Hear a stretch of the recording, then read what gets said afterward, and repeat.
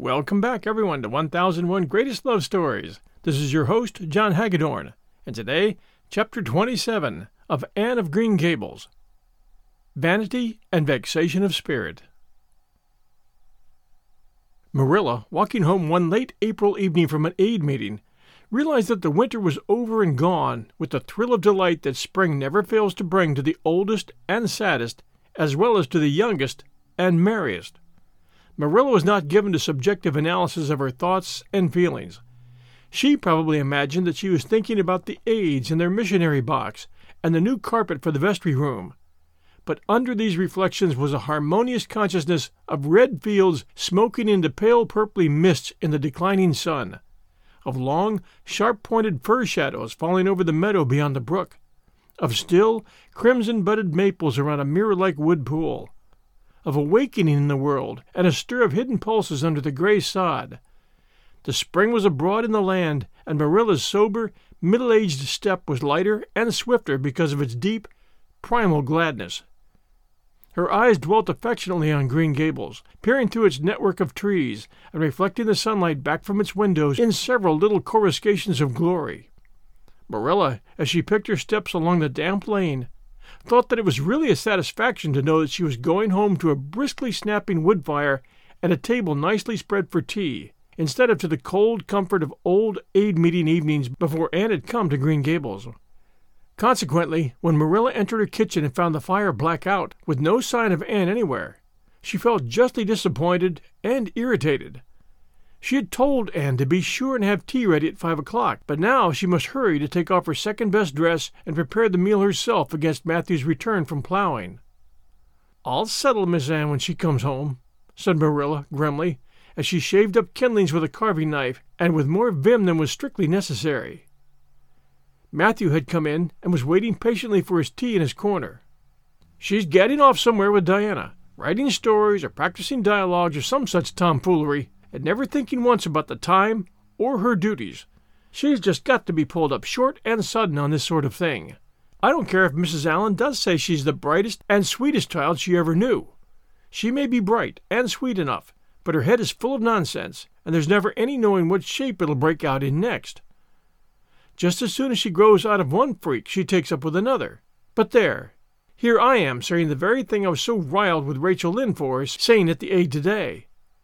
I was real glad when Mrs. Allan spoke up for Anne, for if she hadn't, I know I'd have said something too sharp to Rachel before everybody. Anne's got plenty of faults, goodness knows, and far be it from me to deny it. But I'm bringing her up, and not Rachel Lynde, who would pick faults in the angel Gabriel himself if he lived in Avonlea. Just the same, Anne has no business to leave the house like this, when I told her she was to stay home this afternoon and look after things. I must say, with all her faults, I never found her disobedient or untrustworthy before, and I'm really sorry to find her so now." "Well, now, I don't know," said Matthew, who, being patient and wise, and above all hungry, had deemed it best to let Marilla talk her wrath out unhindered, having learned by experience that she got through with whatever work was on hand much quicker if not delayed by untimely argument. "Perhaps you're judging too hasty, Marilla. Don't call her untrustworthy until you're sure she has disobeyed you. Maybe it can all be explained. Anne's a great hand at explaining." "She's not here, when I told her to stay," retorted Marilla. "I reckon she'll find it hard to explain that to my satisfaction. Of course I knew you'd take her part, Matthew. But I'm bringing her up, not you." It was dark when supper was ready, and still no sign of Anne, coming hurriedly over the log bridge or up Lover's Lane, breathless and repentant with a sense of neglected duties. Marilla washed and put away the dishes grimly.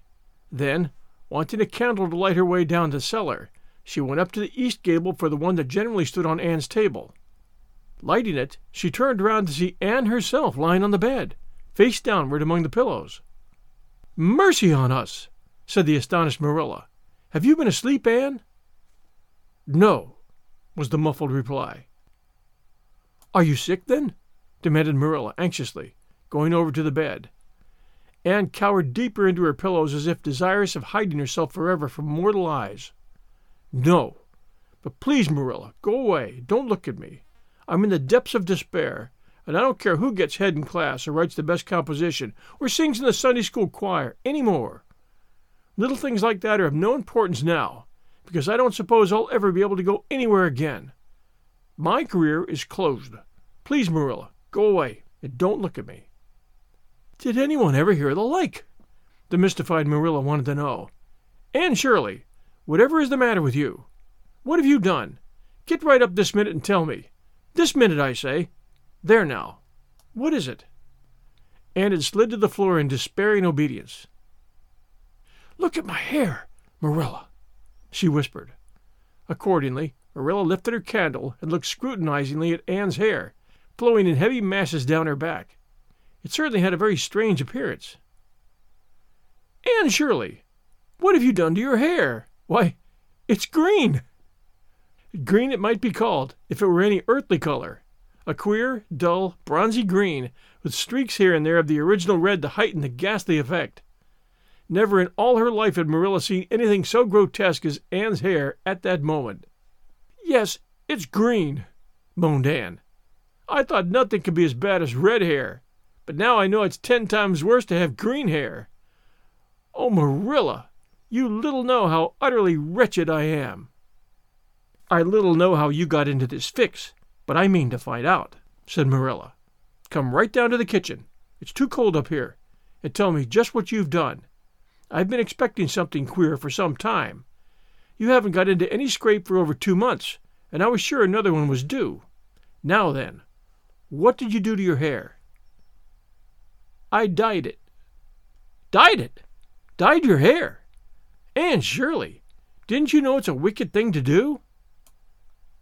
"Yes, I knew it was a little wicked," admitted Anne, but I thought it was worthwhile to be a little wicked and get rid of red hair. I counted the cost, Marilla. Besides, I meant to be extra good in other ways to make up for it." "Well," said Marilla sarcastically, "if I decided it was worthwhile to dye my hair, I'd have dyed it a decent color at least. I wouldn't have dyed it green." "But I didn't mean to dye it green, Marilla," protested Anne dejectedly. "If I was wicked, I meant to be wicked to some purpose. He said it would turn my hair a beautiful raven black.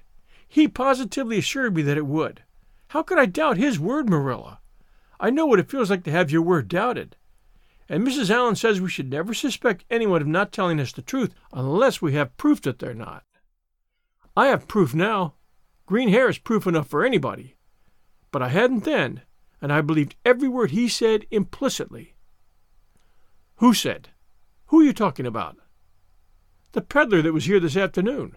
I bought the dye from him." "Anne Shirley, how often have I told you never to let one of those Italians in the house? I don't believe in encouraging them to come around at all." "Oh, I didn't let him in the house. I remembered what you told me, and I went out, carefully shut the door, and looked at his things on the step. Besides, he wasn't an Italian. He was a German Jew. He had a big box full of interesting things, and he told me he was working hard to make enough money to bring his wife and children away from Germany.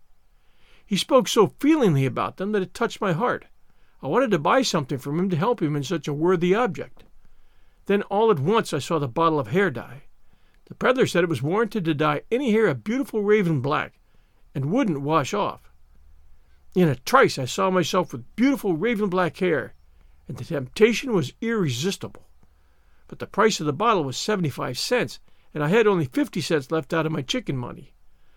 I think the peddler had a very kind heart, for he said that, seeing it was me, he'd sell it for 50 cents, and that was just giving it away. So I bought it, and as soon as he had gone, I came up here and applied it with an old hairbrush as the directions said. I used up the whole bottle, and oh, Marilla, when I saw the dreadful color it turned my hair, I repented of being wicked. I can tell you, and I've been repenting ever since."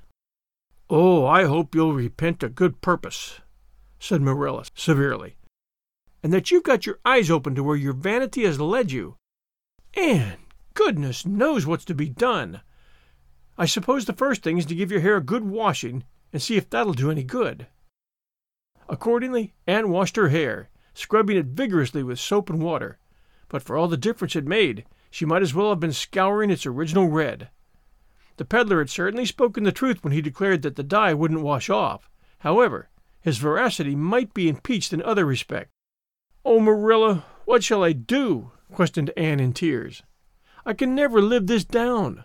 People have pretty well forgotten my other mistakes, the liniment cake, and setting Diana drunk and flying into a temper with Mrs. Lynde. But they'll never forget this. They'll think I'm not respectable. Oh, Marilla, what a tangled web we weave when first we practice to deceive." That is poetry, but it is true. And oh, how Josie Pye will laugh. Marilla, I cannot face Josie Pye. I am the unhappiest girl in Prince Edward Island. Anne's unhappiness continued for a week. During that time she went nowhere and shampooed her hair every day. Diana alone of outsiders knew the fatal secret, but she promised solemnly never to tell, and it may be stated here and now that she kept her word. At the end of the week, Marilla said decidedly, "It's no use, Anne.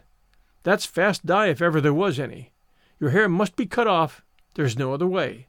You can't go out with it looking like that." Anne's lips quivered, but she realized the bitter truth of Marilla's remarks. With a dismal sigh, she went for the scissors. "Please cut it off at once, Marilla, and have it over. Oh, I feel that my heart is broken. This is such an unromantic affliction. The girls in books lose their hair in fevers or sell it to get money for some good deed, and I'm sure I wouldn't mind losing my hair in some such fashion half so much. But there is nothing comforting in having your hair cut off because you've dyed it a dreadful color. Is there? I'm going to weep all the time you're cutting it off, if it won't interfere. It seems such a tragic thing." Anne wept then, but later on, when she went upstairs and looked in the glass, she was calm with despair. Marilla had done her work thoroughly, and it had been necessary to shingle the hair as closely as possible. The result was not becoming. To state the case as mildly as may be, Anne promptly turned her glass to the wall. "I'll never look at myself again until my hair grows," she exclaimed. Then she suddenly righted the glass. "Yes, I will, too. I'll do penance for my being wicked that way. I'll look at myself every time I come to my room and see how ugly I am, and I won't try to imagine it away either. I never thought I was vain about my hair, of all things, but now I know I was, in spite of its being red, because it was so long and thick and curly. I expect something will happen to my nose next." Anne's clipped head made a sensation in school on the following Monday, but to her relief nobody guessed the real reason for it, not even Josie Pye, who, however, did not fail to inform Anne that she looked like a perfect scarecrow. "I didn't say anything when Josie said that to me," Anne confided that evening to Marilla, who was lying on the sofa after one of her headaches, "because I thought it was part of my punishment and I ought to bear it patiently. It's hard to be told you look like a scarecrow, and I wanted to say something back, but I didn't. I just swept her one scornful look and then I forgave her. It makes you feel very virtuous when you forgive people, doesn't it? I mean to devote all my energies to being good after this, and I shall never try to be beautiful again. Of course, it's better to be good. I know it is. But it's sometimes so hard to believe a thing even when you know it. I do really want to be good, Marilla, like you, and Mrs. Allan, and Miss Stacy, and grow up to be a credit to you. Diana says when my hair begins to grow, to tie a black velvet ribbon around my head with a bow at one side. She says she thinks it will be very becoming. I will call it a snood. That sounds so romantic. But am I talking too much, Marilla? Does it hurt your head? My head is better now. It was terrible bad this afternoon, though. These headaches of mine are getting worse and worse. I'll have to see a doctor about them. As for your chatter, I don't know that I mind it. I've got so used to it." Which was Marilla's way of saying that she liked to hear it. We'll return with Chapter 28 right after these sponsor messages. Discover why critics are calling Kingdom of the Planet of the Apes the best film of the franchise. What a wonderful day! It's a jaw-dropping spectacle that demands to be seen on the biggest screen possible. We need to go. Hang on. It is our time. Kingdom of the Planet of the Apes. Now playing only in theaters. Rated PG-13. Some material may be inappropriate for children under 13. And now, Chapter 28, An Unfortunate Lily Maid. "Of course you must be Elaine, Anne," said Diana. "I could never have the courage to float down there." "Nor I," said Ruby Gillis, with a shiver. "I don't mind floating down when there's 2 or 3 of us in the flat and we can sit up. It's fun then. But to lie down and pretend I was dead? I just couldn't. I'd die, really, of fright." "Of course, it would be romantic," conceded Jane Andrews, "but I know I couldn't keep still. I'd be popping up every minute or so to see where I was, and if I wasn't drifting too far out. And you know, Anne, that would spoil the effect." "But it's so ridiculous to have a red-headed Elaine," mourned Anne. "I'm not afraid to float down, and I'd love to be Elaine, but it's ridiculous just the same. Ruby ought to be Elaine because she's so fair and has such lovely long golden hair. Elaine had all her bright hair streaming down, you know, and Elaine was the Lily Maid. Now, a red-haired person cannot be a Lily Maid." "Your complexion is just as fair as Ruby's," said Diana earnestly, "and your hair is ever so much darker than it used to be before you cut it." "Oh, do you really think so?" exclaimed Anne, flushing sensitively with delight. "I've sometimes thought it was myself, but I never dared to ask anyone for fear she would tell me it wasn't. Do you think it could be called auburn now, Diana?" "Yes, and I think it's real pretty," said Diana, looking admiringly at the short, silky curls that clustered over Anne's head and were held in place by a very jaunty black velvet ribbon and bow. They were standing on the bank of the pond, below Orchard Slope, where a little headland fringed with birches ran out from the bank, and at its tip was a small wooden platform built out into the water for the convenience of fishermen and duck hunters. Ruby and Jane were spending the midsummer afternoon with Diana, and Anne had come over to play with them. Anne and Diana had spent most of their playtime that summer on and about the pond. Idlewild was a thing of the past, Mr. Bell having ruthlessly cut down the little circle of trees in his back pasture in the spring. Anne had sat among the stumps and wept, not without an eye to the romance of it. But she was speedily consoled, for after all, as she and Diana said, big girls of 13, going on 14, were too old for such childish amusements as playhouses, and there were more fascinating sports to be found about the pond. It was splendid to fish for trout over the bridge, and the 2 girls learned to row themselves about in a little flat-bottomed dory Mr. Barry kept for duck shooting. It was Anne's idea that they dramatize Elaine. They had studied Tennyson's poem in school the preceding winter, the superintendent of education having prescribed it in the English course for the Prince Edward Island schools. They had analyzed and parsed it and torn it to pieces in general, until it was a wonder there was any meaning at all left in it for them. But at least the fair Lily Maid and Lancelot and Guinevere and King Arthur had become very real people to them, and Anne was devoured by secret regret that she had not been born in Camelot. Those days, she said, were so much more romantic than the present. Anne's plan was hailed with enthusiasm. The girls had discovered that if the flat were pushed off from the landing place, it would drift down with the current under the bridge and finally strand itself on another headland lower down, which ran out at a curve in the pond. They had often gone down like this, and nothing could be more convenient for playing Elaine. "Well, I'll be Elaine," said Anne, yielding reluctantly, for although she would have been delighted to play the principal character, yet her artistic sense demanded fitness for it, and this, she felt, her limitations made impossible. "Ruby, you must be King Arthur, and Jane will be Guinevere, and Diana must be Lancelot. But first you must be the brothers and the father. We can't have the old dumb servitor because there isn't room for 2 in the flat when one is lying down. We must pall the barge in all its length in blackest samite. That old black shawl of your mother's will be just the thing, Diana." The black shawl having been procured, Anne spread it over the flat, and then lay down on the bottom, with closed eyes and hands folded over her breast. "Oh, she does look really dead," whispered Ruby Gillis nervously, watching the still, white little face under the flickering shadows of the birches. "It makes me feel frightened. Do you suppose it's really right to act like this? Mrs. Lynde says that all play acting is abominably wicked." "Ruby, you shouldn't talk about Mrs. Lynde," said Anne severely. "It spoils the effect, because this is hundreds of years before Mrs. Lynde was born. Jane, you arrange this. It's silly for Elaine to be talking when she's dead." Jane rose to the occasion. Cloth of gold for coverlet there was none, but an old piano scarf or yellow Japanese crepe was an excellent substitute. A white lily was not obtainable just then, but the effect of a tall blue iris placed in one of Anne's folded hands was all that could be desired. "Now she's all ready," said Jane. "We must kiss her quiet brows and, Diana, you say, "Sister, farewell forever." And Ruby, you say, "Farewell, sweet sister," both of you as sorrowfully as you possibly can. And for goodness sake, smile a little. You know Elaine lay as though she smiled. That's better. Now push the flat off. The flat was accordingly pushed off, scraping roughly over an old embedded stake in the process.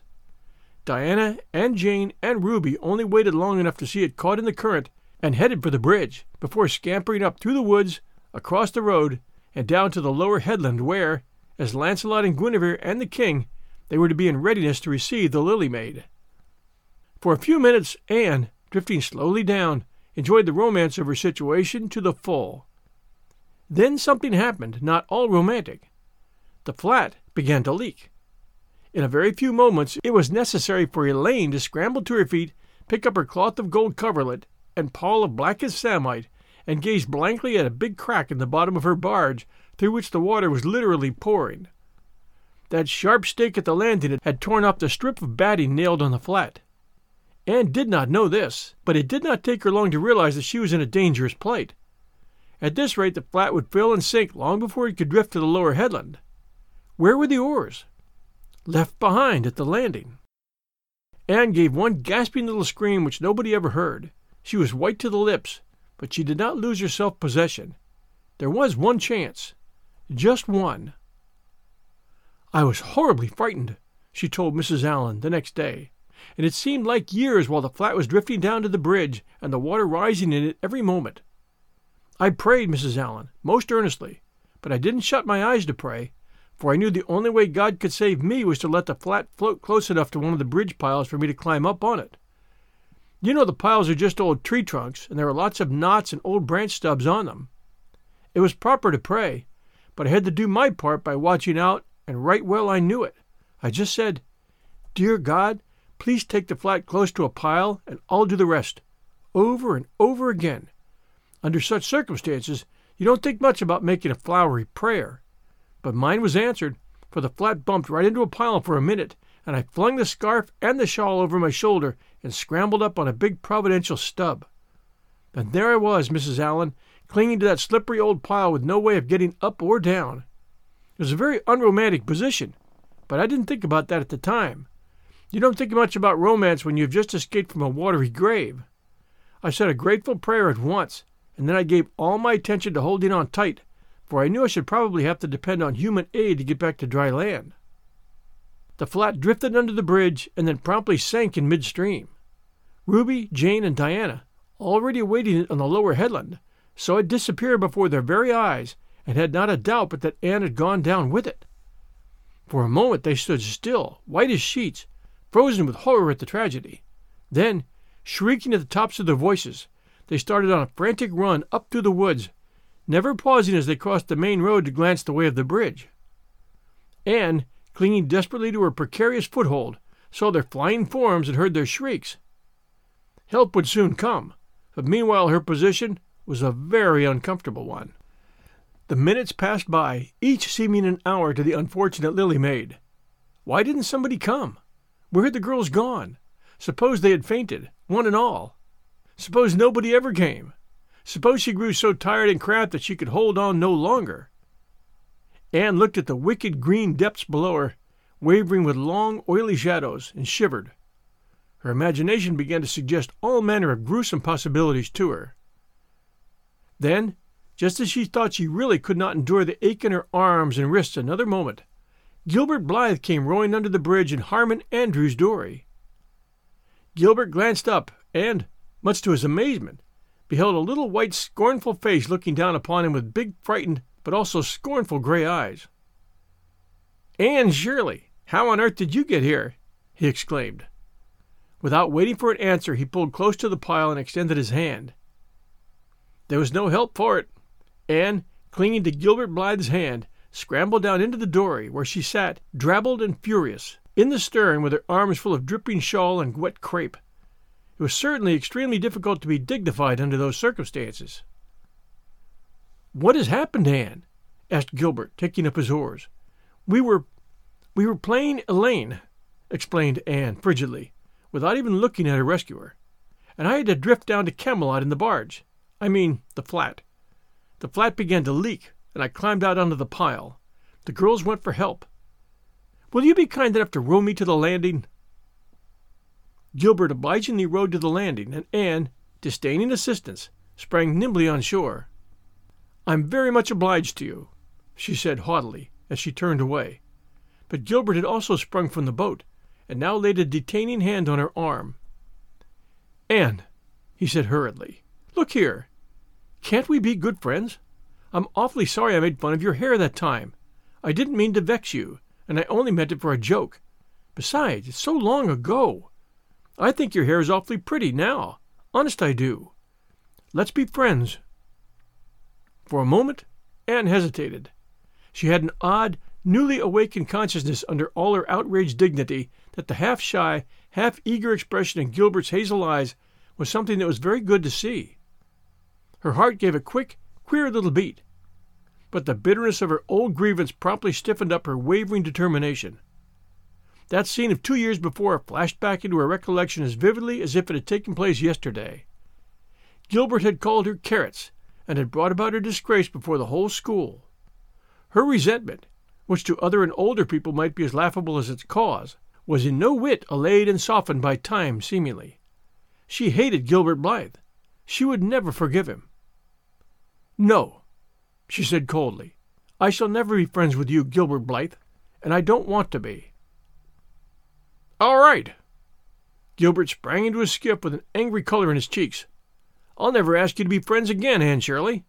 And I don't care, either." He pulled away with swift, defiant strokes, and Anne went up the steep, ferny little path under the maples. She held her head very high, but she was conscious of an odd feeling of regret. She almost wished she had answered Gilbert differently. Of course, he had insulted her terribly, but still. Altogether, Anne rather thought it would be a relief to sit down and have a good cry. She was really quite unstrung, for the reaction from her fright and cramped clinging was making itself felt. Halfway up the path she met Jane and Diana rushing back to the pond in a state narrowly removed from positive frenzy. They had found nobody at Orchard Slope, both Mr. and Mrs. Barry being away. Here Ruby Gillis had succumbed to hysterics, and was left to recover from them as best she might, while Jane and Diana flew through the haunted wood and across the brook to Green Gables. There they had found nobody either, for Marilla had gone to Carmody, and Matthew was making hay in the back field. "Oh, Anne," gasped Diana, fairly falling on the former's neck and weeping with relief and delight. "Oh, Anne, we thought you were drowned, and we felt like murderers, because we had made you be Elaine, and Ruby is in hysterics. Anne, how did you escape?" "I climbed up on one of the piles," explained Anne wearily, "and Gilbert Blythe came along in Mr. Andrews' dory and brought me to land." "Oh, Anne, how splendid of him! Why, it's so romantic," said Jane, finding breath enough for utterance at last. "Of course you'll speak to him after this." "Of course I won't," flashed Anne, with a momentary return of her old spirit. "And I don't ever want to hear the word romantic again, Jane Andrews. I'm awfully sorry you were so frightened, girls. It's all my fault. I feel sure I was born under an unlucky star. Everything I do gets me or my dearest friends into a scrape. We've gone and lost your father's flat, Diana, and I've got a feeling we will not be allowed to row on the pond any more." Anne's presentiment proved more trustworthy than presentiments are apt to do. Great was the consternation in the Barry and Cuthbert households when the events of the afternoon became known. "Will you ever have any sense, Anne?" groaned Marilla. "Oh, yes, I think I will, Marilla," returned Anne optimistically. A good cry, indulged in the grateful solitude of the east gable, had soothed her nerve and restored her to her wonted cheerfulness. "I think my prospects of becoming sensible are brighter now than ever." "I don't see how," said Marilla. "Well," explained Anne, "I've learned a new and valuable lesson today. Ever since I came to Green Gables I've been making mistakes, and each mistake has helped to cure me of some great shortcoming. The affair of the amethyst brooch cured me of meddling with things that didn't belong to me. The haunted wood mistake cured me of letting my imagination run away with me. The liniment cake mistake cured me of carelessness in cooking. Dyeing my hair cured me of vanity. I never think about my hair and nose now, at least very seldom. And today's mistake is going to cure me of being too romantic. I have come to the conclusion that it is no use trying to be romantic in Avonlea. It was probably easy enough in towered Camelot hundreds of years ago, but romance is not appreciated now. I feel quite sure that you will soon see a great improvement in me in this respect, Marilla." "I'm sure I hope so," said Marilla skeptically. But Matthew, who had been sitting mutely in his corner, laid a hand on Anne's shoulder when Marilla had gone out. "Don't give up all your romance, Anne," he whispered shyly. "A little of it is a good thing. Not too much, of course, but keep a little of it, Anne. Keep just a little." Join us next week for more of Anne of Green Gables by Lucy Maud Montgomery. This is your host, John Hagedorn. If you have a chance, please do send us a review, especially you Apple listeners, for 1001 Greatest Love Stories. We would appreciate that very much, and it helps new listeners find us. Until next week, Sunday night at 8 p.m. Eastern Time, everyone, stay safe, and we'll be back soon.